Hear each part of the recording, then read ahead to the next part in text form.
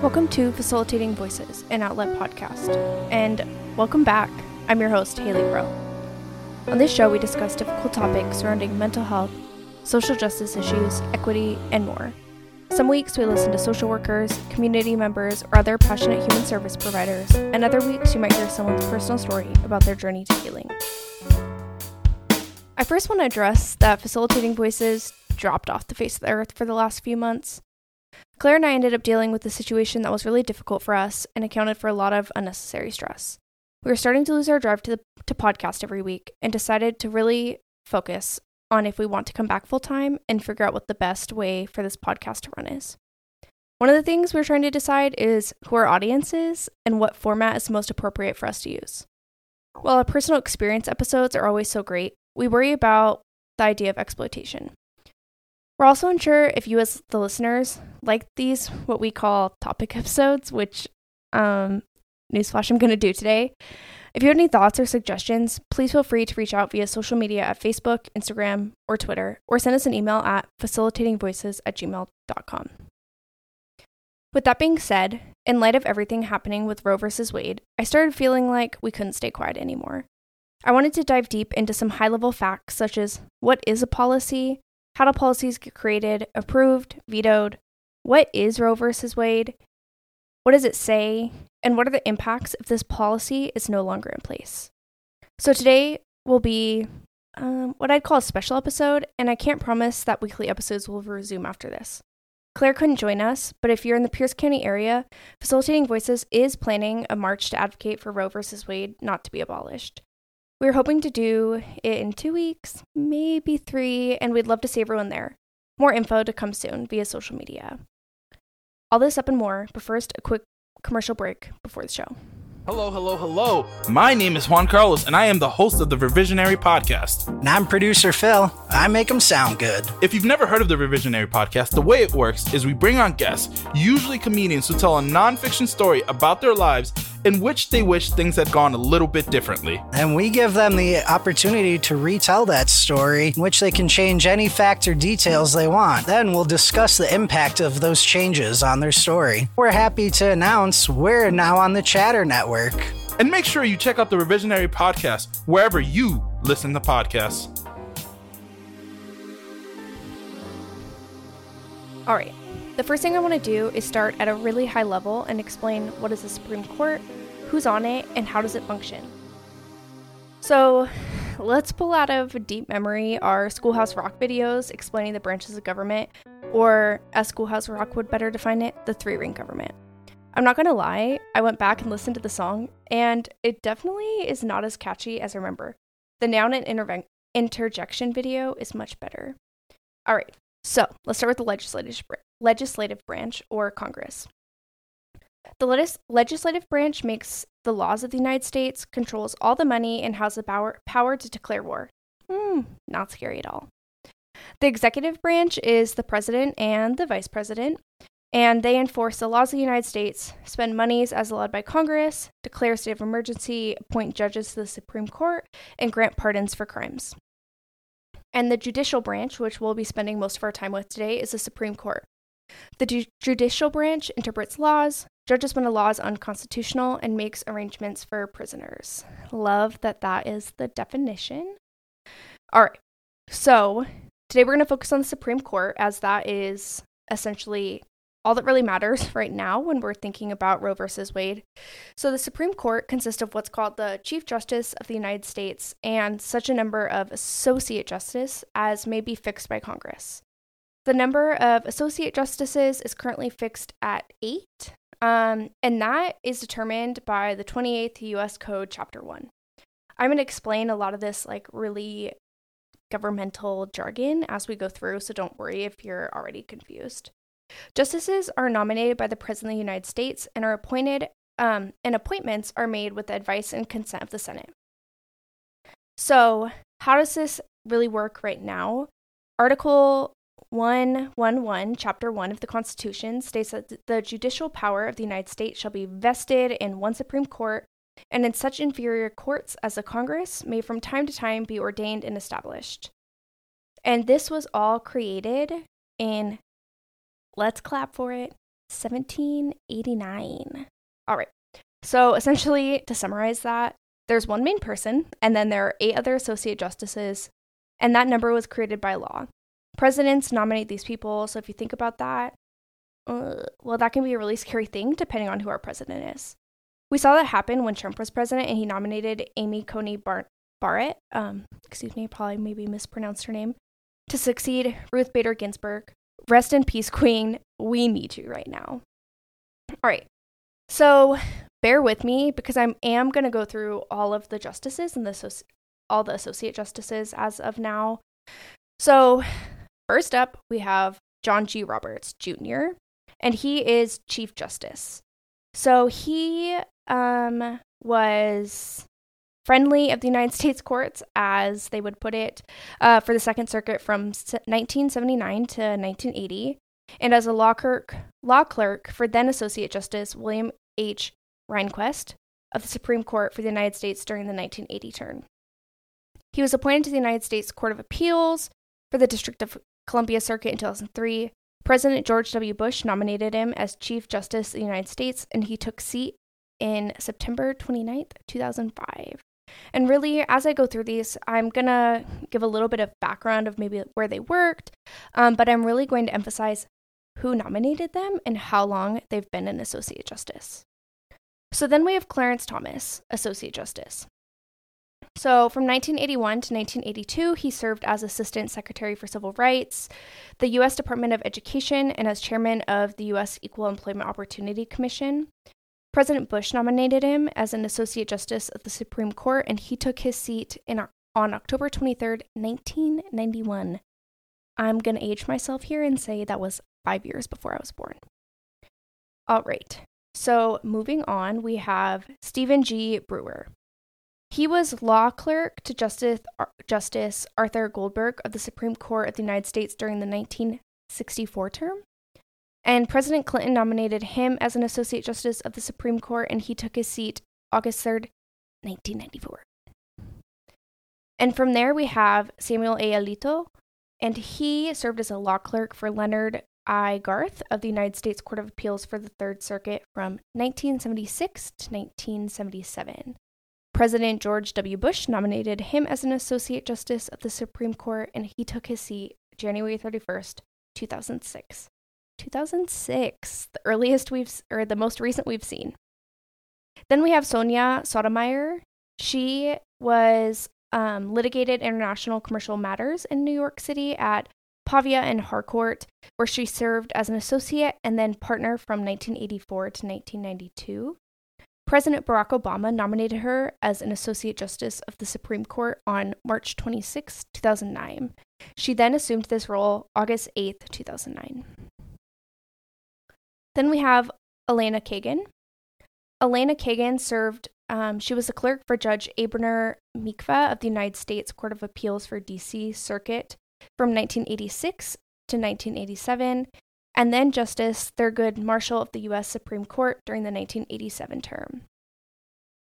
President Obama nominated her as a Solicitor General of the United States.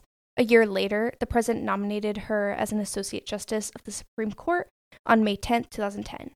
She then took her seat on August 7, 2010. We then have Brett M. Kavanaugh, Associate Justice.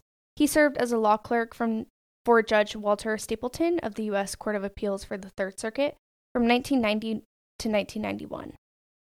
He was nominated by the one, the only, as my dad told me the other day, my friend Donnie. I was like, what the fuck are you talking about? He was being sarcastic. President Donald J. Trump, nominated as an Associate Justice of the Supreme Court, and he took his seat on, nonetheless, October 6, 2018. We then have, as I mentioned earlier, Amy Coney Barrett. We'll just jump right down to it. She was appointed a judge of the United States Court of Appeals for the 7th Circuit in 2017. President Donald J. Trump nominated her as an Associate Justice of the Supreme Court, and she took her seat on October 27th, 2020. We then have Sandra Day O'Connor, who is a retired Associate Justice. President Reagan nominated her as an Associate Justice of the Supreme Court, and she took her seat on September 25th, 1981. Justice O'Connor retired from the Supreme Court on January 31st, 2006.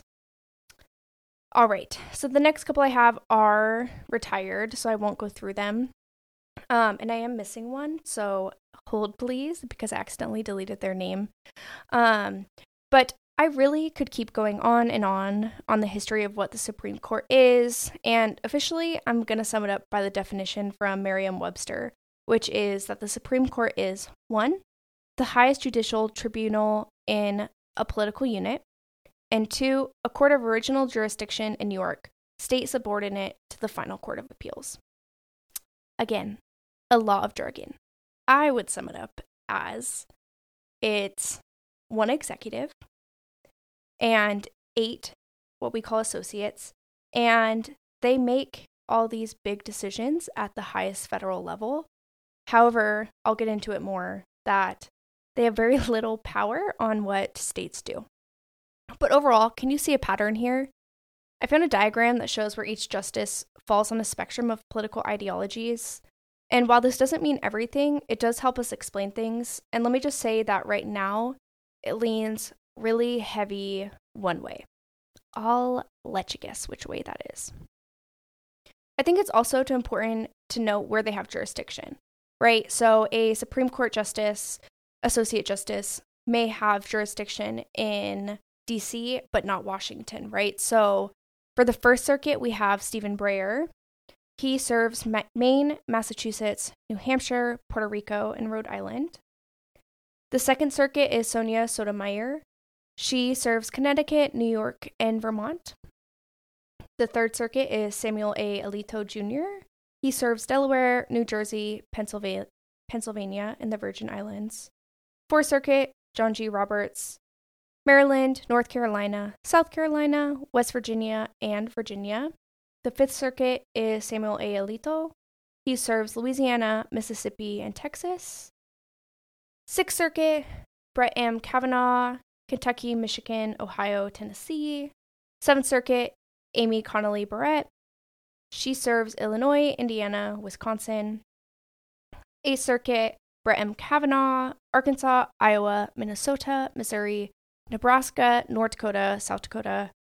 Ninth Circuit, Elena Kagan, Alaska, Arizona, California, Guam, Hawaii, Idaho, Oregon, Montana. The 10th Circuit is Neil M. Gorish, and he is Colorado, Kansas, New Mexico, Oklahoma, Utah, Wyoming. The 11th Circuit is Clarence Thomas, Alabama, Florida, and Georgia. And for the Federal Circuit is John G. Roberts, the Chief Justice. And reading all of those really makes me want to go back to elementary school and sing the state song, Alabama, Alaska, Arizona, Arkansas. Anyways, okay. So now that we have kind of a brief overview of who's the circuit, or who is the Supreme Court, how do they get elected, how long have they been elected, let's talk about how rulings are overturned. And I will really, again, I'm going at a really high level first, just to understand how these things work, and then I will dive deeper into Roe versus Wade. So essentially, when the Supreme Court rules on a constitutional issue, the judgment is virtually final. Virtually. Its decisions can be altered only by the rarely used procedure of constitutional amendment or by new ruling of the court. However, when the court interprets a statute, new legislative action can be taken. So, now that we have that, I'd call it semi-decent overview of the Supreme Court, let's talk about Roe versus Wade. I'm going to read a decent amount from the case itself. However, it's really long. So after a little, I'm going to give a much simpler summary, but I do highly encourage you to look at the actual case as it's all public record. So first, there's going to be some language in here that I want to break down. So they're going to refer to Roe as the appellant, and the appellant is a person who applies to a higher court for a reversal of the decision of a lower court. And the appellee, which will be Wade, is the respondent in a case appealed to a higher court. So according to oyez.org, a multimedia judicial archive of the Supreme Court of the United States, In 1870, there was a lawsuit followed by Jane Roe, which was a fictional name used in the court documents to protect the plaintiff's identity. However, I did find a different document on Oyez that shows the plaintiff's real name, so I was a little confused that they said, like, let's protect it, but actually we're going to release it. You know, it's fine. No anonymity here. Anywho, Roe filed a lawsuit against Henry Wade, who was a district attorney in Dallas County, Texas, challenging a law making abortion illegal except by a doctor's orders to save a woman's life. Roe was alleging that the state's laws were not only unconstitutionally vague, but that they also diminished her right of the personal privacy, which was something that was supposed to be protected by the 1st, 4th, 5th, 9th, and 14th Amendments. So according to Britannica in 2022, there was a Supreme Court justice at the time whose name was Blackmun, and he noted that only what he called compelling state interest justifies regulations limiting fundamental rights, such as privacy, to express only the legitimate state interest at stake. So essentially, Blackmun was saying we should make these decisions, but there should be some wiggle room here, but states shouldn't just have their own ideologies, right? So states shouldn't just be able to say, if they're leaning really red at a time, this is important, this is a law, that there should be some parameters. And I see what he was doing here, and honestly, it's really important because Blackmun is pivotal in this case, but there are also major holes here. This is why Texas was able to create their own laws.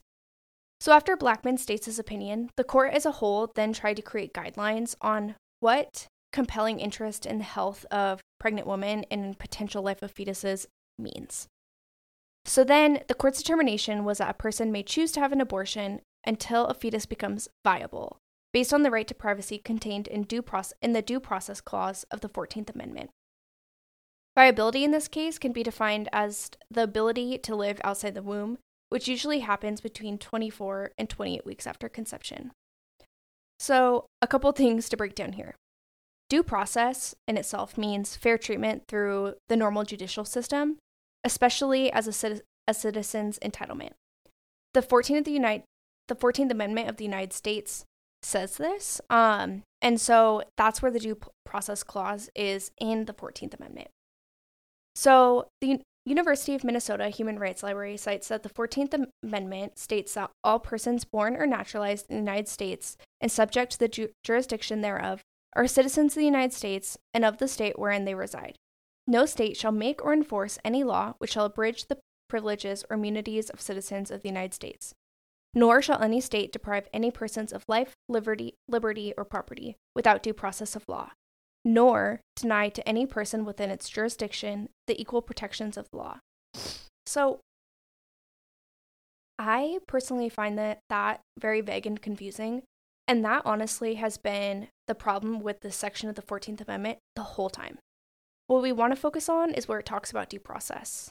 No state shall make or enforce any law which shall abridge the privileges or immunities of citizens of the United States, nor shall any state deprive any person of life, liberty, or property without due process of law.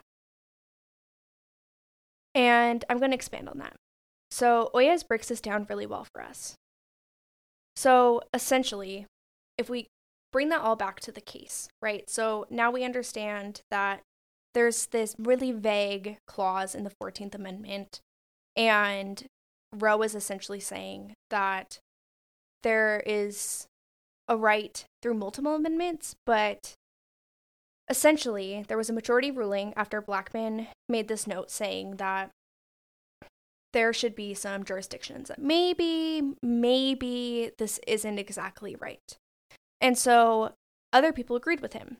The majority ruling at the time included Harry Andrew Blackmun, Warren Earl Burger, William Orville Douglas, William Joseph Brennan Jr., Potter Stewart, Thurgood Marshall, Lewis Franklin Power Jr. The majority found that it was appropriate to use strict scrutiny when reviewing restrictions on abortion, based on it being part of the fundamental rights of privacy. Again, we just keep going back to the fundamental rights of privacy.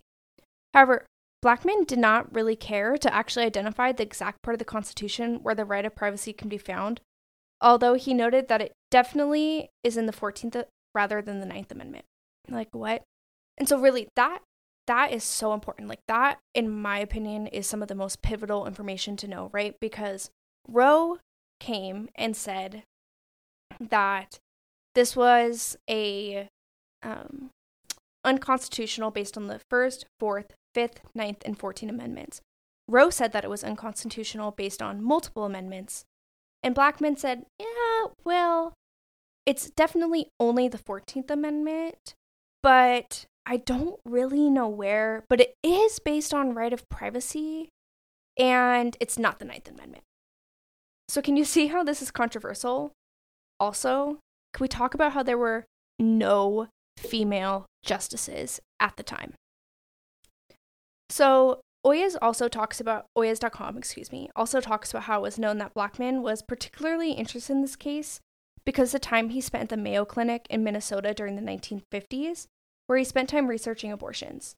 So essentially, you have a full Supreme Court of men and one who is, and I quote, advocating for this case, but really from a lens of the right of privacy of physicians to practice medicine without state interference, not actually for women's bodily autonomy. Now, I want to make it clear here, while I'm bashing a lot of how this came to, is that I fully support Roe versus Wade. However, I also think it's imperative that we understand why this case is able to be overturned. And a major part of that, in my opinion, and seemingly the opinion of others, is that there were huge holes when this all came to, and this is one of them. So essentially, how I would summarize this case in a nutshell is we had a woman advocating for women's reproductive rights, which also I didn't mention earlier. She was accused of lying and saying that she just, she was lying and she was saying she was raped. And then men decided, well, physicians should have rights and we don't want physicians questioned. And that's like essentially universalism, right? So you protect a doctor and then that policy then protects everyone and that'll help women, right? Looks good. And from that we did in fact get rights. And so I think, it's hard because everything we're talking about, right, is how this cannot be overturned. But if things were not in place wrongly to begin with, if someone had been advocating and making these points based on actual concern and care for women, there maybe would be more protection. Anyways, moving on. So another important part of Roe versus Wade is the fact that states can push against the 14th Amendment and really any amendment, right, to express only the legitimate state's interests only if there are legitimate state interests at stake. Planned Parenthood recently released an article that talks about how this happened in Texas through Senate Bill 8. Senate Bill 8 bans abortions at approximately 6 weeks of pregnancy, which is really problematic because many people don't know they're pregnant at 8 weeks. Senate Bill also has what Planned Parenthood described as a sue thy neighbor scheme, which encourages any person in the state to sue people who help someone get an abortion. So let's say that, and I'm trigger warning, what I'm about to say is potentially really triggering. I live in Texas. I am raped, and at 9 weeks, I found out I'm pregnant. My sister takes me to get an abortion because I can't live with this child. This child will be a child of rape. And my sister's coworker finds out that she helps me. Texas is encouraging for those who know to sue people that help. And I'll take it even a little bit more, maybe what we would call realistic. I have an ectopic pregnancy. Or let's say that unfortunately, I saw a post from someone that I went to school with recently, and they were pretty far along in their pregnancy, and the child died. And if, let's say, her husband goes with her to have a medical abortion, someone could then sue her and her husband for having an abortion. So that's all I'm going to say about that. But when the Supreme Court allowed Senate Bill 8 to go into effect on September 1st of this year, there's been catastrophic consequences. When women and people who can get pregnant become pregnant in Texas after 8 weeks and need to have an abortion, they are forced to travel long distances to get an abortion, stay pregnant, or potentially try risky ways of abortion. When the Supreme Court allowed this, many other states have now created similar bills, which should go in effect immediately if Roe v. Wade is overturned. So, how does this affect you, me, your brother, your mom, your cousin at the state level? Things do get confusing when we think about how state governments work in comparison to federal rulings.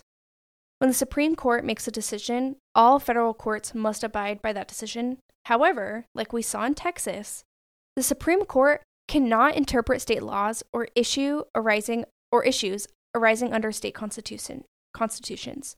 So essentially, they are told what to do, told they can't differ, but no one will actually hold them accountable. Sounds like they're describing most men that I know.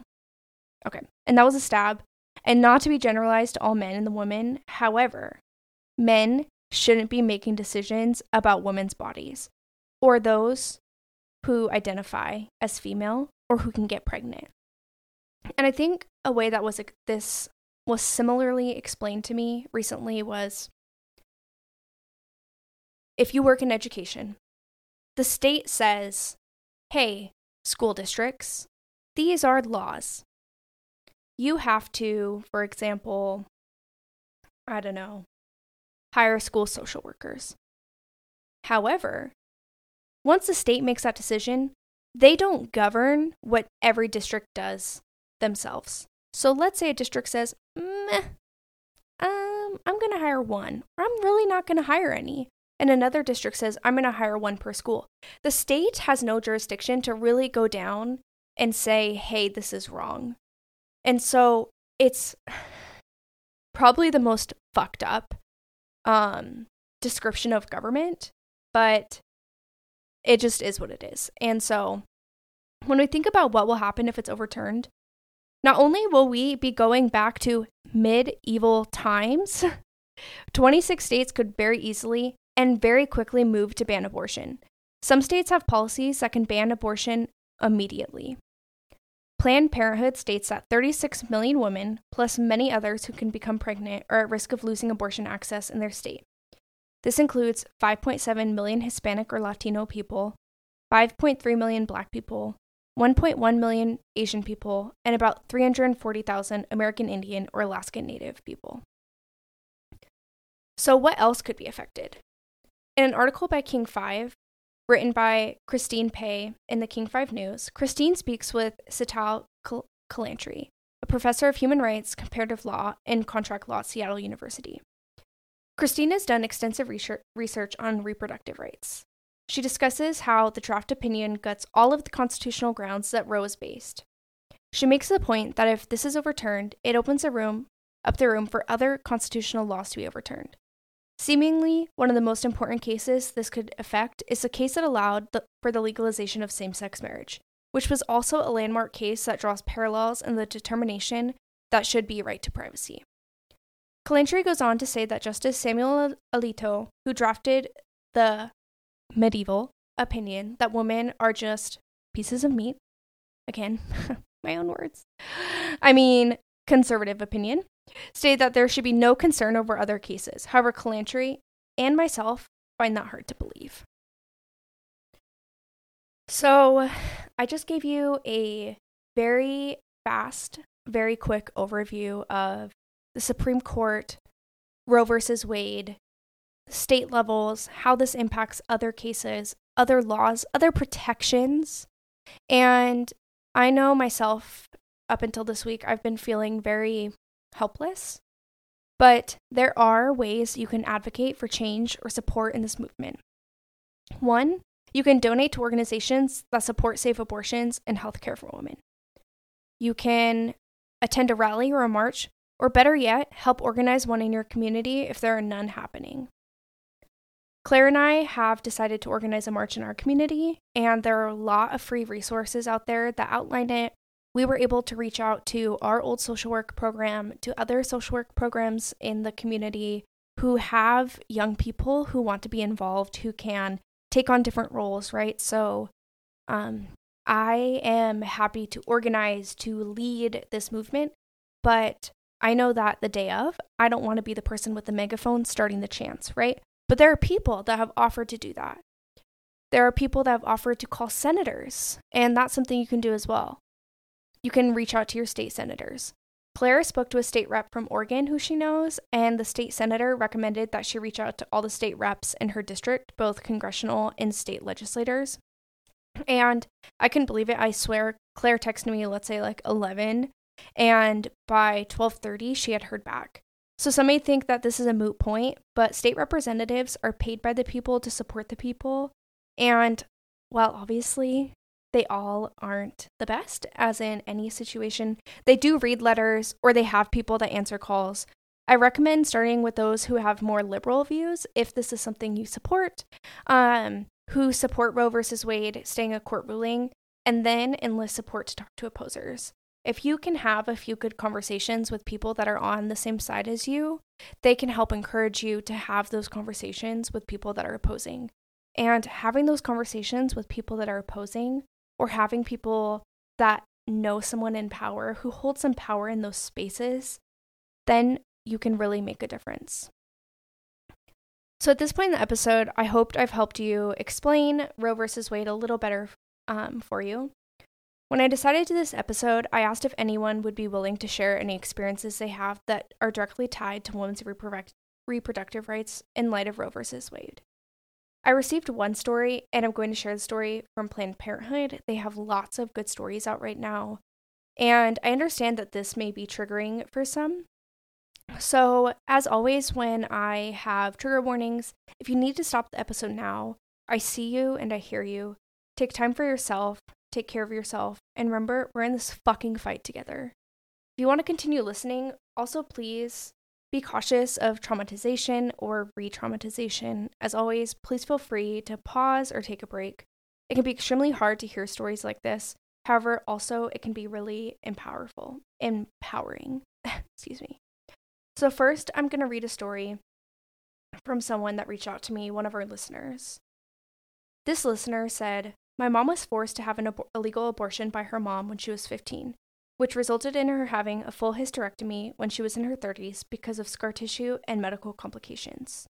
She could also never conceive biological children and spent a ridiculous amount of money on IVF, which caused my parents to go bankrupt at the time. My parents ended up adopting my siblings and I.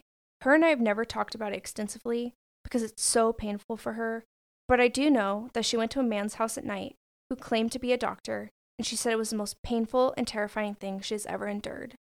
She did not personally want to have the abortion, but had she had access to a safe abortion, she may have been able to conceive biological children later on." I'm just going to take a minute to let that story sink in.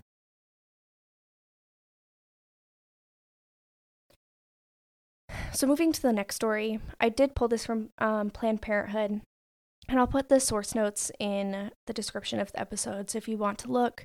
I pulled the story that was at the top of the page, but Planned Parenthood does have more stories. This can be helpful maybe if you're struggling to understand how this would actually impact someone, or if you're struggling to explain to someone how this may impact someone. Maybe you don't know that there is someone around you who has been impacted by safe abortions and, honestly, healthcare for all women.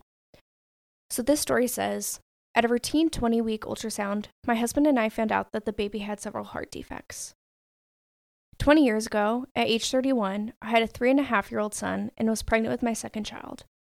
At a routine 20-week ultrasound, my husband and I found out that the baby had several heart defects. We went to see several specialists to see if his heart could be fixed after he was born. They told us that he would continue to live and grow in utero, but would die after birth. His heart had too many problems to fix. They could not tell us how long he would live, but that he would be in pain since he did not have a fully functioning heart. We decided to spare him the suffering and interrupted the pregnancy at 22 weeks. I gave birth to my beautiful baby boy who weighed 1 pound. My husband and I held him until he passed away, and even after a while afterward. It was a heartbreaking choice to let him go, but it was my choice and my husband's choice, with input from medical professionals. No government has the right to say in such personal and life-altering decisions. Terminations were allowed until 24 weeks in Texas at the time. A woman in Texas does not have the option that I had. So, I know that is a difficult note to end on. However, I didn't want to start the episode with those stories just as they were really difficult to read, to hear, to share. And so I really encourage you. I'm telling you, I have gone through so many emotions in the last couple weeks between being terrified and fucking angry and then terrified again and hopeless. And we can try to make an impact. And I wish that I could say with 100% certainty that our impact would make a difference. However, it will make some difference. And all that we have control over is our ability to try.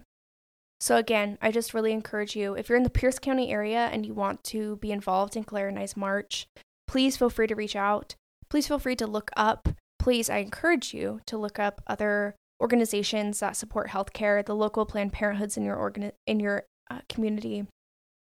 One of the things that we are going to offer for people that want to be involved in our march, but maybe don't have the ability or do not feel compelled or safe to actually march, there are other opportunities to reach out to the state senators to help us create marketing materials, right? And so I encourage you to do what you can to be involved, to take some control in this terrifying fucking time. And I hope that I can hear stories from you. Please feel free to reach out to Claire and I. Again, I don't know that we will be coming back week to week. However, if you push us, we can maybe try, but really, times are fucking hard, and they just seem to be getting harder. And I do want to have a strength mindset. So really, we're here. We hear you. We see you. We want to use our platform to spread awareness. And so, as always, thank you so much for listening. Thank you for coming back and listening.